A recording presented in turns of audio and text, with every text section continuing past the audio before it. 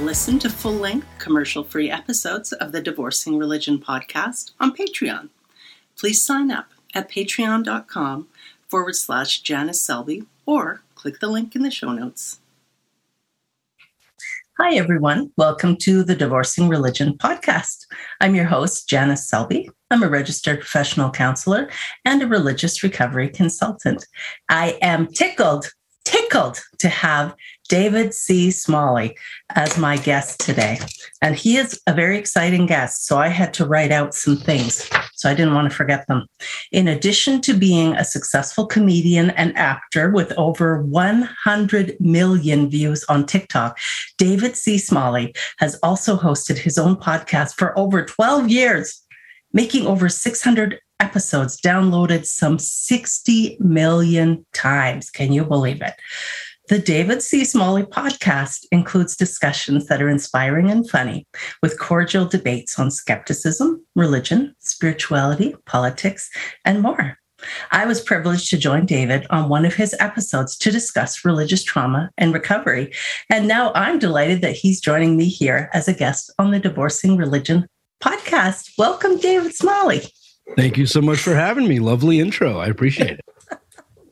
It's so nice to see you. I know you're terribly busy living that Hollywood, LA kind of life. And so for you to make time to join me on my fledgling show was really appreciated. Well, I love what you do, and I want to be you when I grow up. When I was in college, when I didn't start college, I was in my mid-20s, because I thought you had to be rich to go to college. That's just what I was always taught. I didn't know student loans were a thing. I know this sounds silly, but I just didn't know. And I kept thinking, when I started figuring out this whole religion thing, and I was also in school for psychology, I thought, I want to be a therapist that helps people overcome the traumas of religion. And I looked everywhere and it didn't exist. There was no such thing. And this was probably 2005, 2006.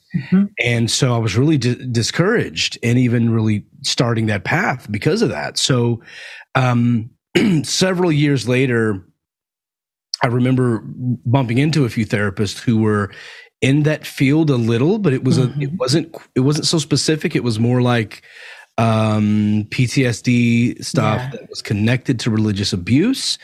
And it wasn't, so much recovering from actual religious trauma. And then when recovering from religion started, I thought, wait a minute, this is becoming a thing finally. Yes. Then I was already in my whole podcast, entertainment, stand-up comedy thing. And so when I heard your title and I heard what you did several years ago when we first met, I just went, on one hand, I was a little envious that you had found that. And I was like, oh, I could have kept going and found that. And on the other hand, I was so happy that someone was out there doing it. Because I think you're doing it so much better than I ever could. I feel like I found my lane and I enjoy it. And I'm so happy you're doing what you do. So it's an honor to be on your program with you. Seriously, I love what you do. I love it. That's so delightful. Thank you. And I got to say, it was a hard road, well-earned to get here, because I come from a very fundamentalist background and I had to free myself by divorcing religion. And I also divorced my husband. And that kind of started me on the trajectory to where I am today. I think people would be interested to know a little bit about your background and how religion impacted you. So I don't know how far you want to go back. I mean, my first religious memory is one that my mother denies and swears I made it up, but I don't know how I could have. My first religious memory was I was about 5 years old, and no, I take that back. This is my second. So my first religious memory was I was between 4 or 5. And I don't know why. I think there were big kids outside riding bikes around Halloween, and they had masks on. Oh, sure. It seemed very demonic and devilish, and it scared me. And I had some sort of 4-year-old panic attack. And my mom was going to be leaving. She was going out. And I just kept telling my mom, I don't want to be here. I'm scared. I don't want to be home without you here. And so my mom asked my sister to read the Bible to me to calm me down. And I don't know where she started or why, but it worked.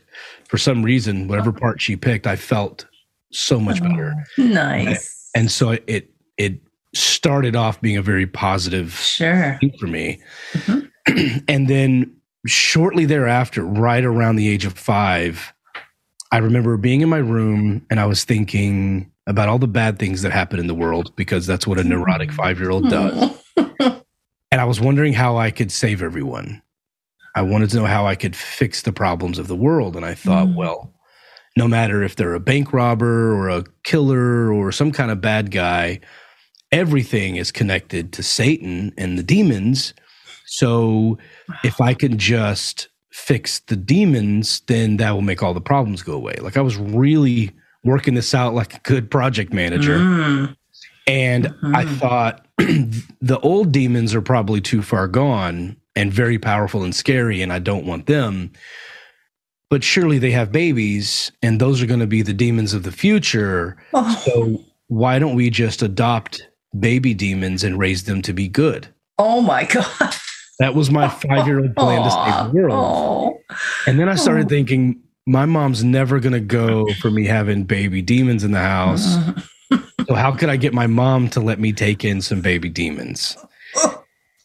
And so I thought I nailed it, but I walked in the living room and I was like, Mom, do you think maybe baby demons are cute? I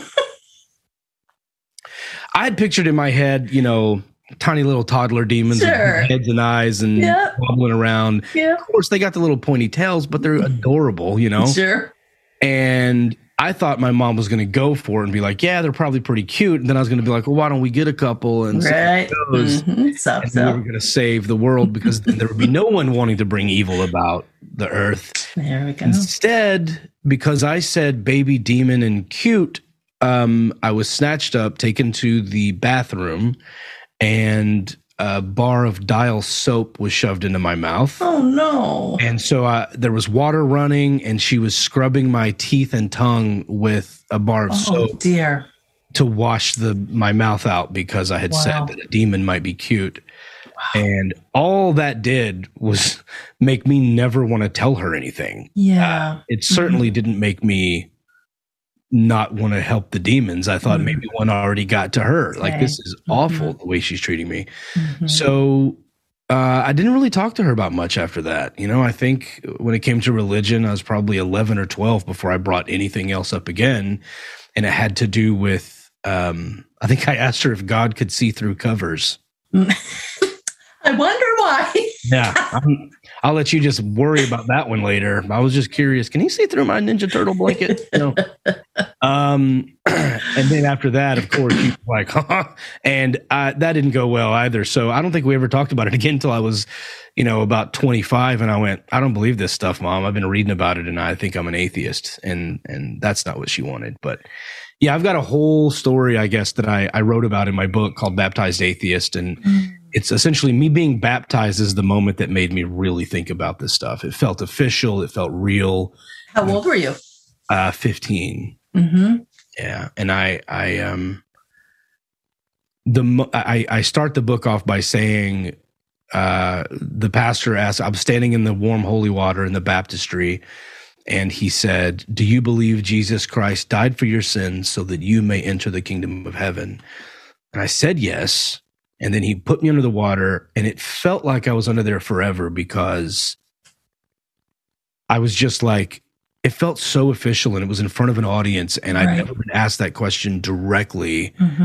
And I immediately doubted everything. I was like, well, that doesn't make sense. Like, I'm under the water being baptized, and I'm just thinking, how does punishing the innocent pardon the guilty?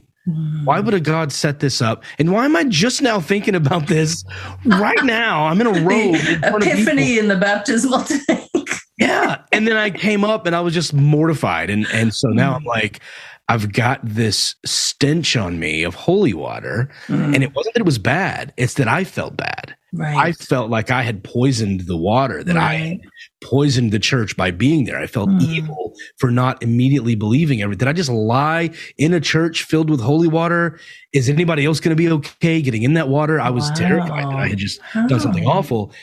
And then I was immediately told I have to go win souls. So we got to go door knocking. So I'm standing there, still fresh out of the baptistry, waiting for the other kids to be baptized.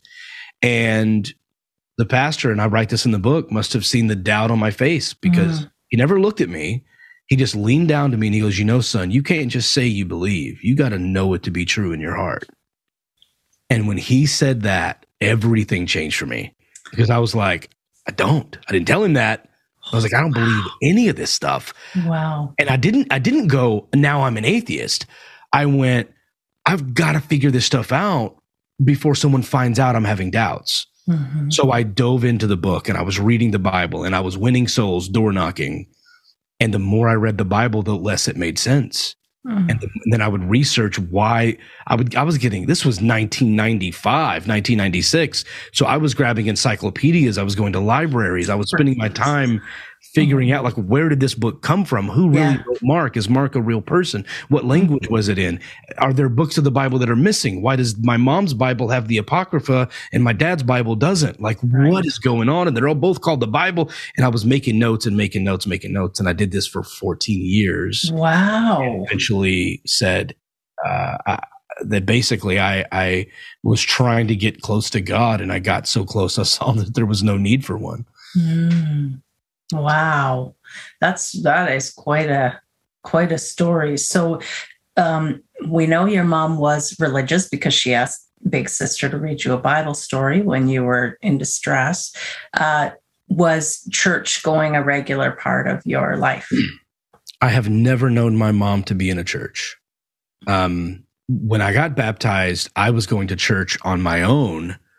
It actually happened because of a school event. Oh, boy. That's how they got me. It was called Fifth Quarter, and they came to a football game, stayed all 4 quarters, and then gathered kids up who were vulnerable or latchkey kids or kids who had no dads at home or whatever, or single parent homes, and gathered us all up and said, hey, to get you off the street so that you're not partying after the game, why don't you come to church? Right. And that's how they got me. And I went with a group of friends, and I ended up doing the altar call and walking down and crying, yes, I've touched my pee-pee. It's that whole guilt thing where you feel like they're talking to you. Have you masturbated? Have you had thoughts about women? And I'm like, every 11 minutes I'm And so I just confessed that I had, had impure thoughts, and gave my life to Christ. And then I was also a drummer. I was a musician, and so they immediately asked me to start playing in the church choirs and things. So, and then I was able to make money. Like, I was being paid to be part of the band at church. And as that 14 years that I was going through, I was part of the worship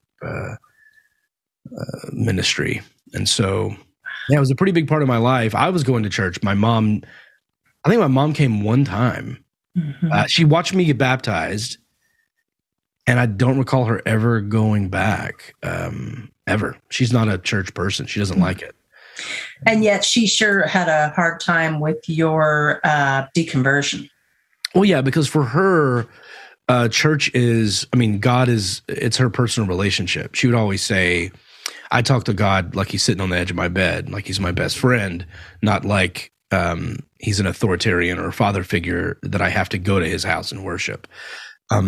She always would say church is whenever 2 or more people are talking about God. So she would consider this church, literally. So she thinks if she's sitting, if she's in prayer, she's in church. Right. So she's against the organization of it. She's against the, write down your name and address. I think she was a member of a church one time, and she missed a Sunday, and they came and knocked on her door.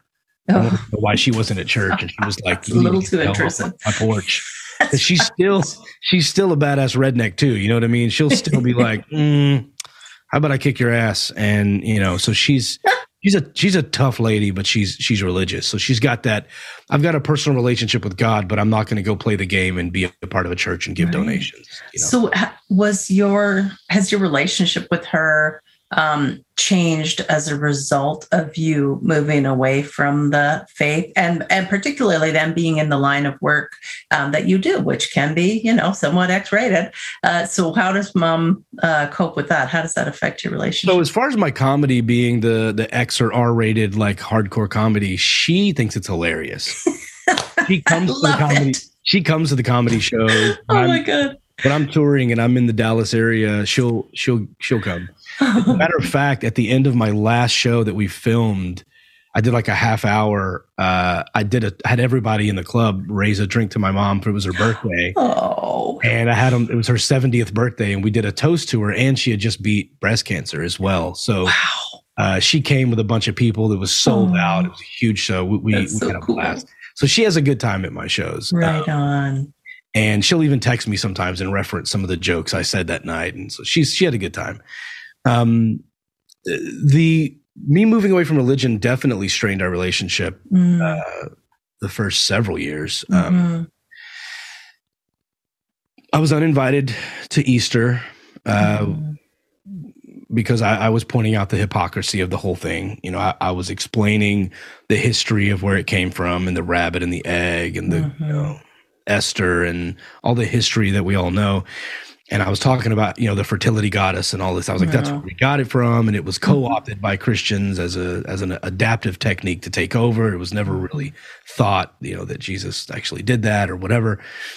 And so I did the same with Christmas. I was like, Jesus, if he existed and if he was not born when it was winter. Right. Probably around March or April, as far as scholars say. And so they didn't like any of that. And all I was doing is listing like what most scholars agree to. And my mom was very upset. I passed out winter solstice cards one year at Christmas. Oh my God. I was banned for a couple of years for passing out a winter solstice card. I was saying don't be Christian. I was just saying here's some history behind it, and that was a no. So, but then my whole family, like, they give gifts and they have dinner and they drink a bunch of vodka and smoke cigarettes and have edibles or smoke weed. I mean, it's any other party. And so I never understood, and then when I was like, Mom, it's not really, I don't really celebrate it like it's anything religious. And she would take a firm stand and be like, when we're celebrating in my home, it's for Jesus. I'm like, really? You're smoking a pack of Winston's for Jesus? For Jesus. In Jesus' I'm like, name. are you going to make you a alcoholic drink for Jesus? It doesn't make any sense. There's so many people in the South do that. It's hypocritical, to say, no, this is a religious experience. And if you're a non-believer, you're not welcome. Right. But then all you do is eat fried chicken and drink alcohol. You're not, that's not a religious celebration. Your body is a temple. You're definitely not doing what God or Jesus had commanded in the Bible, but whatever. I think more so I was a reminder that there were inconsistencies. And if I wasn't there, then they were never confronted with the nonsense that they were supposedly celebrating, or they weren't confronted with the contradiction that they were having by smoking and drinking on the Lord's day, right? Yeah. So now things are better, or they got better for a long time. My mom even agreed to come on my podcast once, but she wouldn't talk about religion. It was only politics, and that has been more of a divisive thing than religion ever was. Wow. Her stuff with Trump and DeSantis and immigration and misinformation and TikTok and OAN and Fox News, and that stuff has driven my mother and I apart. Yeah. Because, and I'll stop blabbering and let you ask questions, I promise, but I just want to say and I think a lot of people will relate to this. It's so bizarre. I don't really call it ironic. It's more bizarre that the very people who taught us right from wrong, taught us to be good for goodness sake, not to appear good, to be honest, to have integrity, to treat people with respect, to love your neighbor as yourself. Compassion. These people,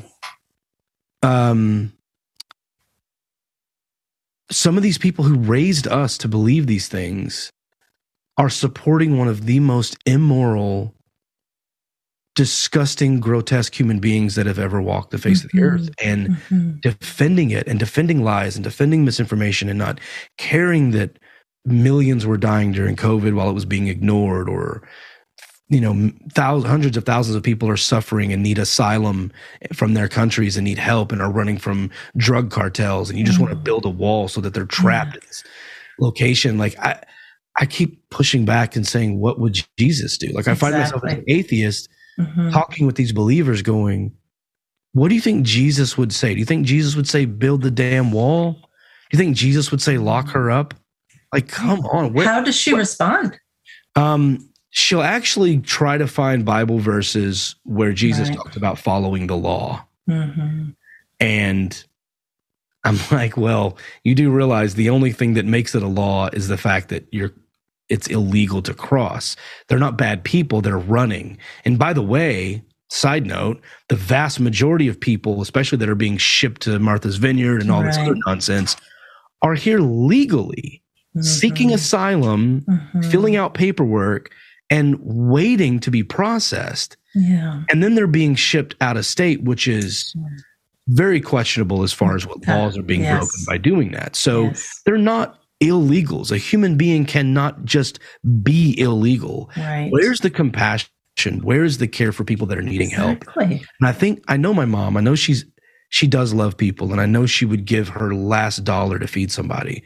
I would love to just take my mom to the border and talk to a person. Like, why did you want to come here? What's going on in your life?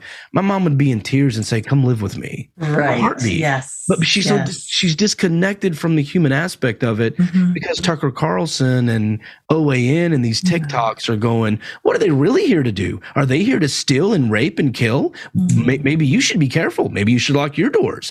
And now she gets afraid, and they're fear mongers. So she gets wrapped up in misinformation. And I told her the other day, I was like, Mom, you always told me, believe none of what you hear and half of what you see. I'm like, but you're believing everything on TikTok. Yes. Like, so just that skepticism you taught me, remember it and put it into practice. That compassion and love that you taught me, remember it and put it to practice. I told her the other day, I said, I want you to raise yourself the way you raised me, because I love humanity because of what you taught me. And it seems that you're giving that up to follow this political warrior into a rabbit hole. And it's so bizarre to watch the woman who led my moral framework supporting a man who was so corrupt. It's heartbreaking. Oh, it is just devastating. And I'm sorry to hear that. And I really wish that yours was an isolated case, but it's absolutely not, because in my practice, I hear from people all over the United States who feel that they have lost their parents to QAnon or to whatever, they're subscribing to at the moment that is so toxic and difficult. And it's really frustrating. I mean, where would we be without technology? It's done so many wonderful things. It makes our communication possible, but it's also easy to hijack technology and use it against people. So that is such a frustration. I'm going to get us back to your story. So you got baptized at 15, and then at some point you went to college. You had mentioned that to me. Was college before or after you rejected the faith? After. It was after. I had probably quietly rejected the faith around the age of 19. 15 were heavy doubts. 15 to 19 was exploration. 19, I was going, I don't think this is for me, but I was still a drummer in the church. So I kept my job. But I was also a drummer in a heavy metal band, and I was too young to drink, but I was in the clubs. That's right. Drums. So I was showing Saturday night, I was getting big black X's on my hand. And, playing heavy metal until 1:30 in the morning. And then I was rolling into church at 9:15, like cigarettes and beer with, these X's still on my hands, just in the back, like, yay, Holy Ghost, whatever, I was living this weird double life. But I just went on this personal journey of sitting down with theology professors and asking them questions. I'd ask my own pastor. I walked into his office one day and said, "Do you have a minute?" And I said, some guys at my job said that they're Pentecostal, and they said that Jesus and God are definitely two separate entities, and Jesus is the Son and God is the Father, and anyone who says that they are one and the same is a heretic. Oh, brother. And I said, "But I've heard you say that Jesus is God, so can you help me out?"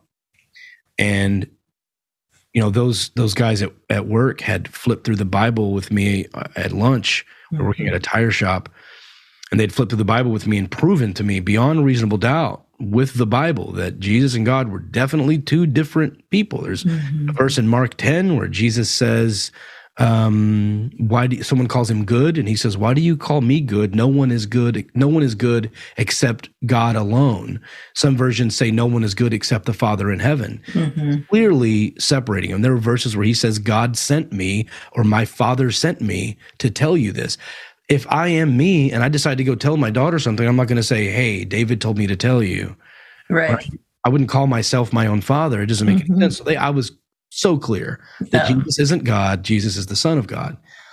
And then my pastor was mortified. And so he began to flip through the very same book using different scriptures and prove to me beyond all reasonable doubt that Jesus is in fact God.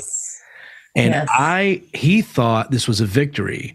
And all this was like 20 or 21-year-old me going, "Oh, this Bible is subject to manipulation for whatever you want to believe." Yeah. And so I started really deconstructing at that point. And I would talk to theology professors, and I would talk to lay Christians and preachers and pastors and everybody that I could as I was writing my book. And I just kept making notes about holes I would find. And I talked to a publisher one day, and I was like, "I feel like I'm going to write this book forever because there's not an end." And it was Dr. Frank Zindler said to me, "Books aren't finished, they're abandoned.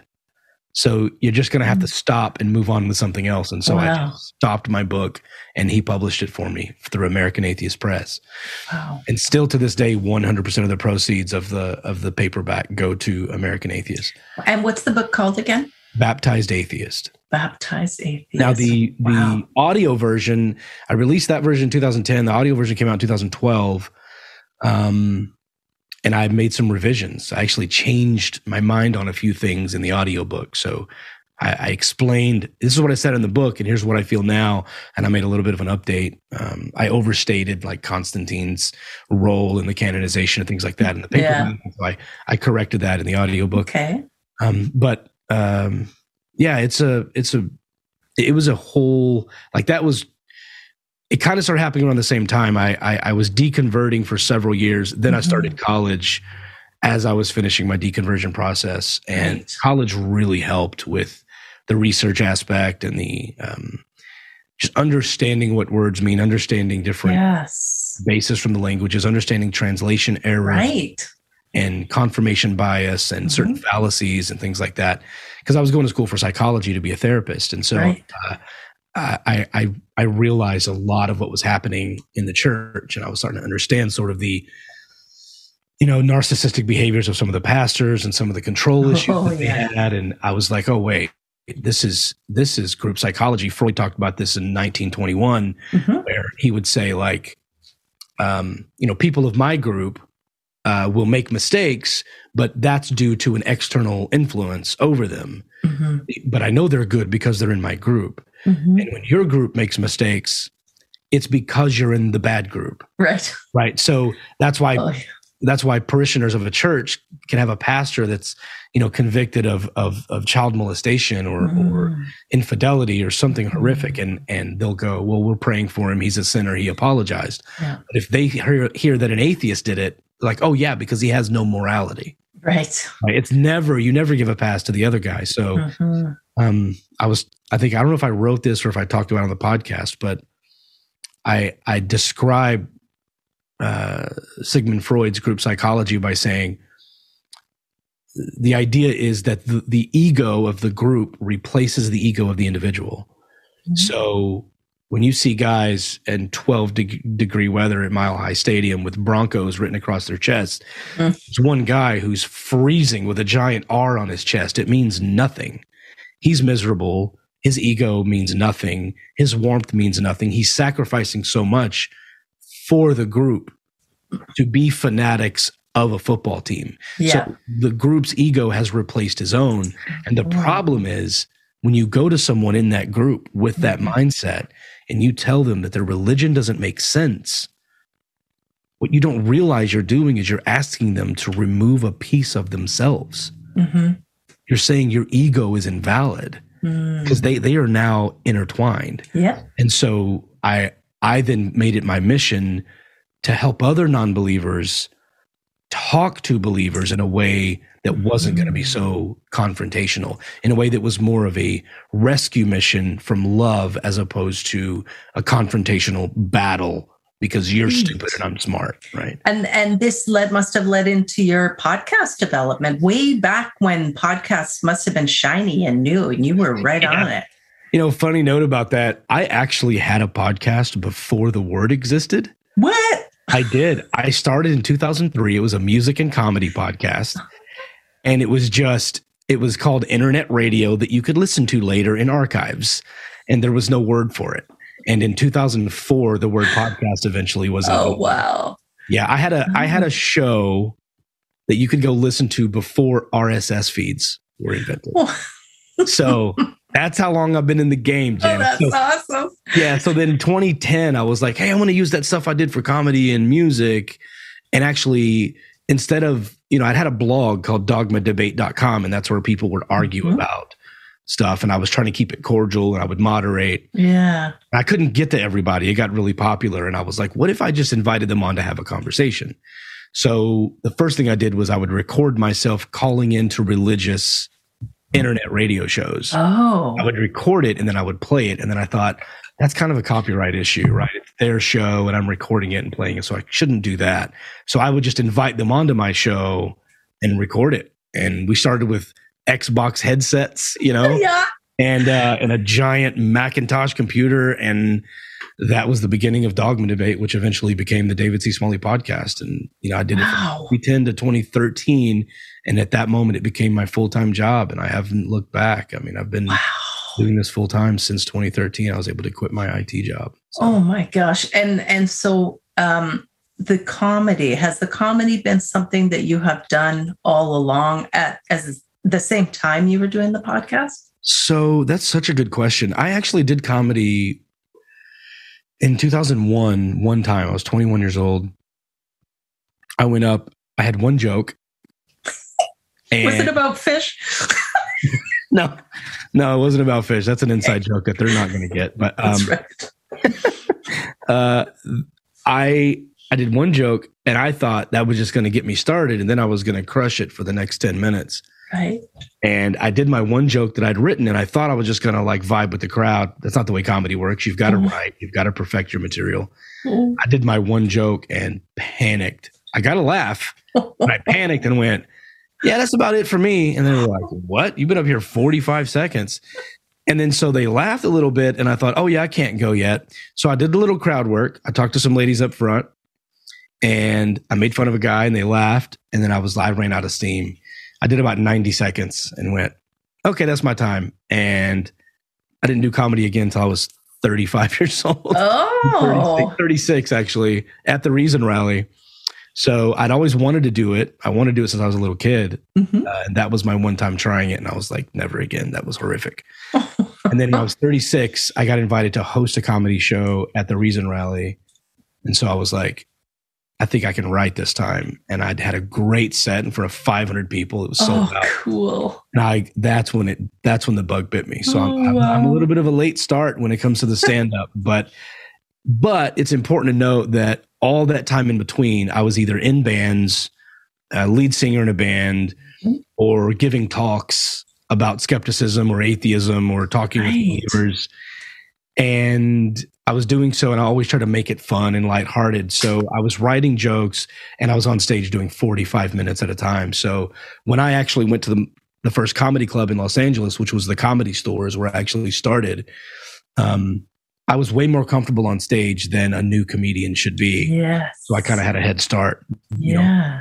You're so good with people. I think you have an ability to put people at ease and make them feel comfortable. I know you do that in your podcast, so it makes sense that with your comedy, people also just feel like they can relate to you. Well, thank you so much for that. It's very sweet. It's weird on stage because I try to do that, but sometimes the angle of the bit is like anger or something vicious, and it's weird because they're like, you look mean if we look at your picture, but you don't come across that way on stage. So I can't be the mean guy to be funny. It's just not believable. So I get what you're saying. I try to have a good time up there, and sometimes I have to be a jerk, but mostly it's fun, TikTok stuff you're doing with your daughter. Oh my God. I literally laugh out loud every time I watch it. It's just hysterically funny. I love it. That warms my heart. I appreciate that.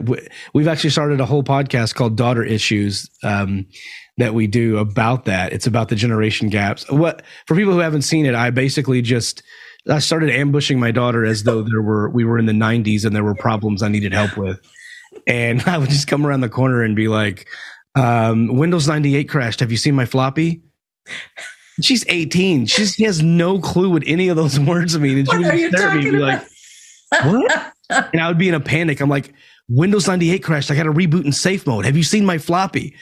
And she's like, floppy what? And I just cut the video off right there, but what you're not listening to is me dying laughing. So I started posting things like that and exploring like the generation gap. And I noticed there were young people, there were Gen Zers who were sending it to their parents going, what's he talking about? This is crazy. And then older Gen X or boomers were sending the videos to their kids going, this guy messes with his daughter the way I mess with you. So everyone's sharing it with each other and the videos take off. And so you're bringing people together. There's something here. Yeah. And I got to tell you, my show that I do gets really heavy sometimes, so it's so nice to be able to sit down with my daughter, who I'm very close with, and have a fun conversation. We just did one right before I came on with you about toys, and I got to tell her about, Pogs and Stretch Armstrong and He-Man. And it's so nice to just have a fun conversation like that that's not so deep and heavy about religious belief and you're going to hell and you have no morality and women can't have abortions. And it's so nice to have a peaceful, fun conversation like that. So. Yeah, I do. I started on TikTok just doing kind of an alter ego or a different persona for myself. And I'm talking typically about religious type stuff, but I'm doing it just from a more comedic angle. And it's a really nice release because, as you say, if your whole life is about religious trauma, so I'm doing conferences and I'm doing the podcast and I see clients one-on-one, that's a lot of religious trauma to have day in, day out. And then, I'm going to take a break and watch the news because the news is so lighthearted. Right. You really need to actively I'm so glad you're doing that. I don't think I could do it. And people write me and say I could never do what you do. My shows will go 2, maybe 3 hours. I can't imagine taking on someone else's religious trauma as a full-time job, 7-8 hours in a day. There's no way. Because I can tell you now, mine are more contentious and argumentative, and yours are more supportive because you're talking with someone who's been victimized, right? But in my situation, I feel like I'm trying to save someone who doesn't know they're a victim, and so I'm trying to pull them out of the burning building, and they're going, "The arson is a good guy. Leave me alone." Right. I'm like, come, like, it's okay. And they're terrified to be outside and it's crazy. And when I'm done in those hour and a half, 3 hours, I am exhausted. Like, okay, we'll do the show from 3 to 6 and then we'll have dinner. I'm like, I'm going to bed. Yeah. Or I'm just going to go sit and smoke a cigar or Yes. just lay on the couch. And like, I want to watch SpongeBob. I don't want to do anything that requires any sort of thought. And Right. it takes so much out of me. So I couldn't imagine doing it as long as you do for, as a job, like as a full, like having clients that off. There's no way. Janice, I think that the trickiest part for me is when I am contacted by people who are still religious, like they still very much love Jesus and love God, but they're starting to recognize that there are parts of the Bible that don't quite work for them anymore, or they recognize that their old church, was really bad and traumatized them, or however they want to say it. But now they're noticing some things in their new church that's also, and I'm an atheist, and I'm typically working with people who have divorced religion. Religion is in their rearview mirror, but they're trying to unpack and process everything that happened. So it is tricky when people who are still religious contact me and want help. And sometimes I refer them on to other people. And, other times I'll tell them, here's my stance, and you can look at you can go to my website and learn about me and what I believe. Do you feel comfortable working with me? And so if they do, then we're off to the races. But that one's a tricky one to navigate. Yeah, I bet. Because I wouldn't want to let them go. I would want to talk to them and hopefully help them out of their situation. But that's a decision they have to make. And I know as a therapist, that's what you do. It's more so about listening and questioning and having them come to their own solutions. It's not so much of a debate, right? But you're gonna, if you push back, you're just gonna strengthen their defenses. Right. So being an open ear is so important in that situation. Right. I get frustrated sometimes with other counselors who are still religious, like Christian counselors. I got my air quotes going on, because I feel like a big part of being a therapist is helping clients to radically accept reality, real reality, not fantasy. Not how they wish it would be. And so I feel like people who are still really entrenched in religion are very much engaged in magical thinking, which is not reality. I have to say, I recently signed up for therapy. And when I did, I was going through this company and they ask you all those questions. Would you want someone non-religious? Do you want someone this and this and this? And this wasn't about the person. It was more so what type of therapy you want. Okay. You want non-religious psychotherapy. And they let me choose all of that. So nice. I did. And day one, I meet with a therapist. She's amazing. I mean, so good, so healthy. It was so good for me. And we talked through all these things. She's fantastic. She never mentions anything about faith. She did exactly what, all the boxes checked. And I was like, oh man, this is going to be great. This is going to be my long-term therapist. I'm going to love her. And the second time we met, she's wearing a huge cross necklace. And she didn't mention anything about it. She didn't say anything, but it did kind of make me have that same thought. Like,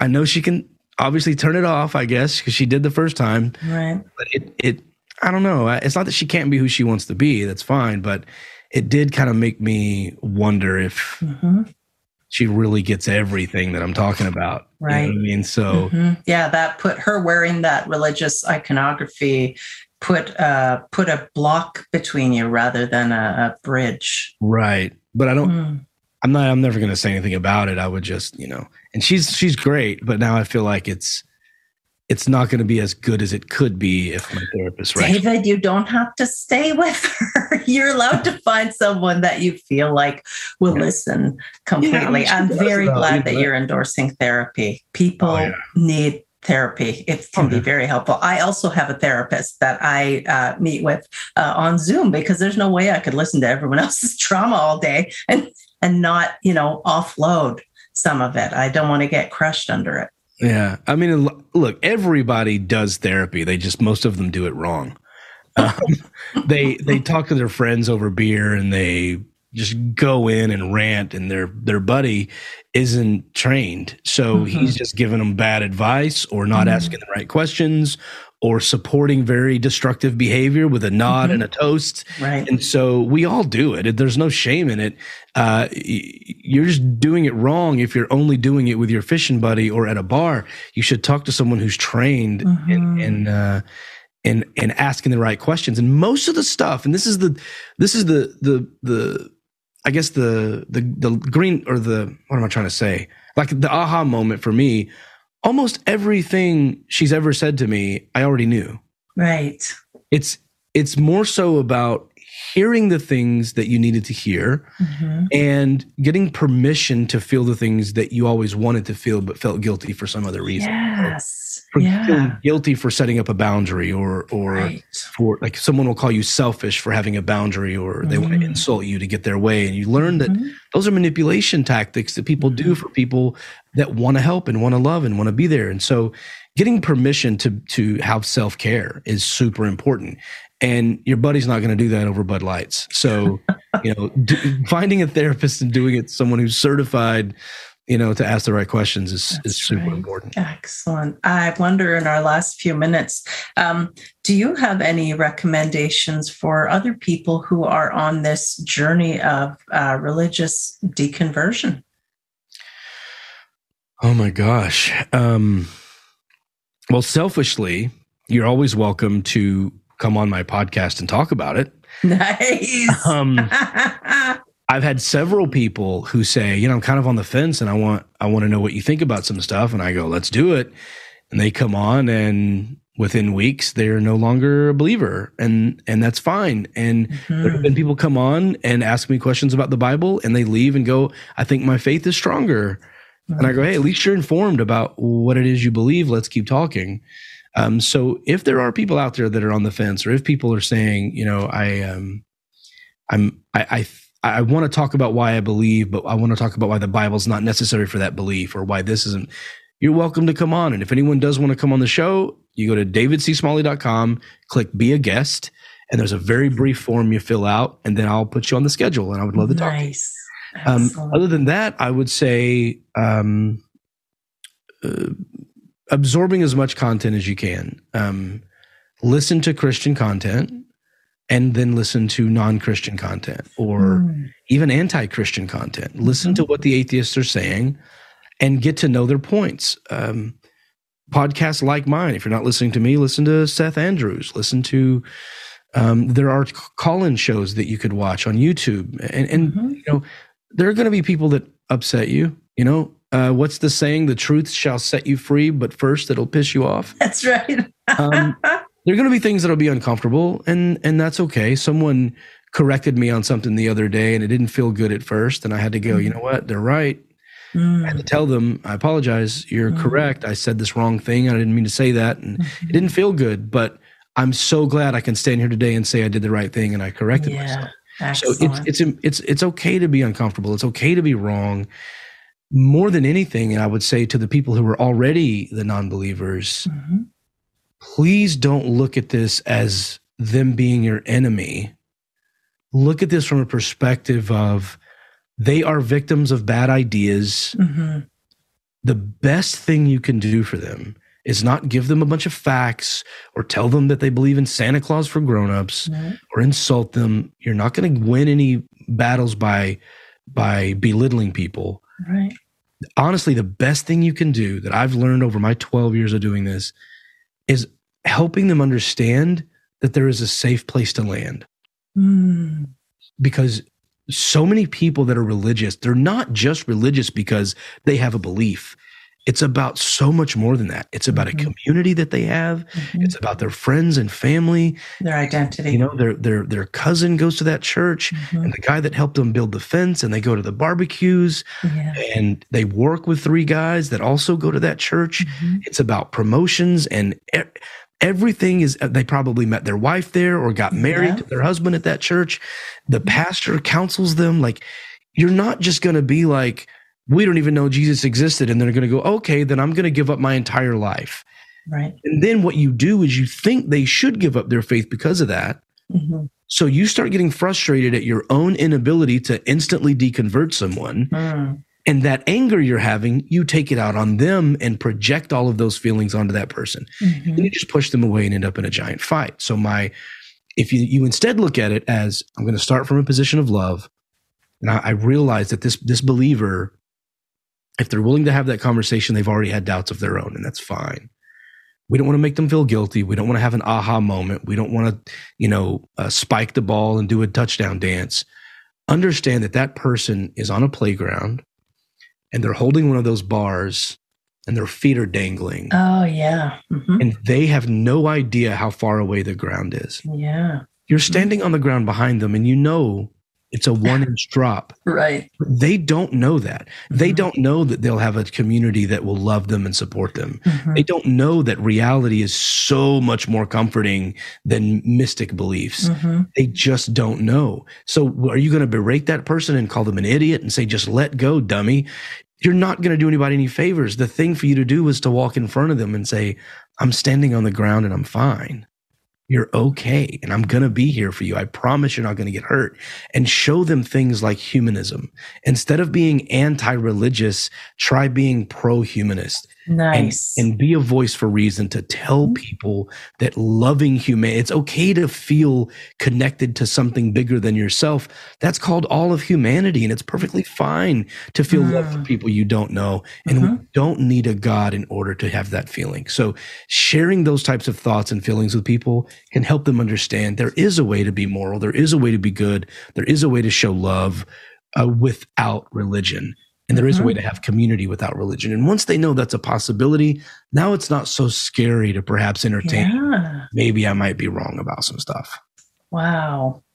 Beautifully, beautifully said. Very encouraging. I think what you're saying is right on the money. And earlier on, you mentioned recoveringfromreligion.org. I know they're a wonderful community kind of organization for people who are questioning their faith or who have left the faith and are looking for support. Yeah. Journeyfree.org with Dr. Marlene Winnell, another great place that people can go. And certainly I encourage people to keep listening to your podcast, and hopefully they'll keep listening to my podcast as well. Thank you so much for joining me today, David. I really appreciate it.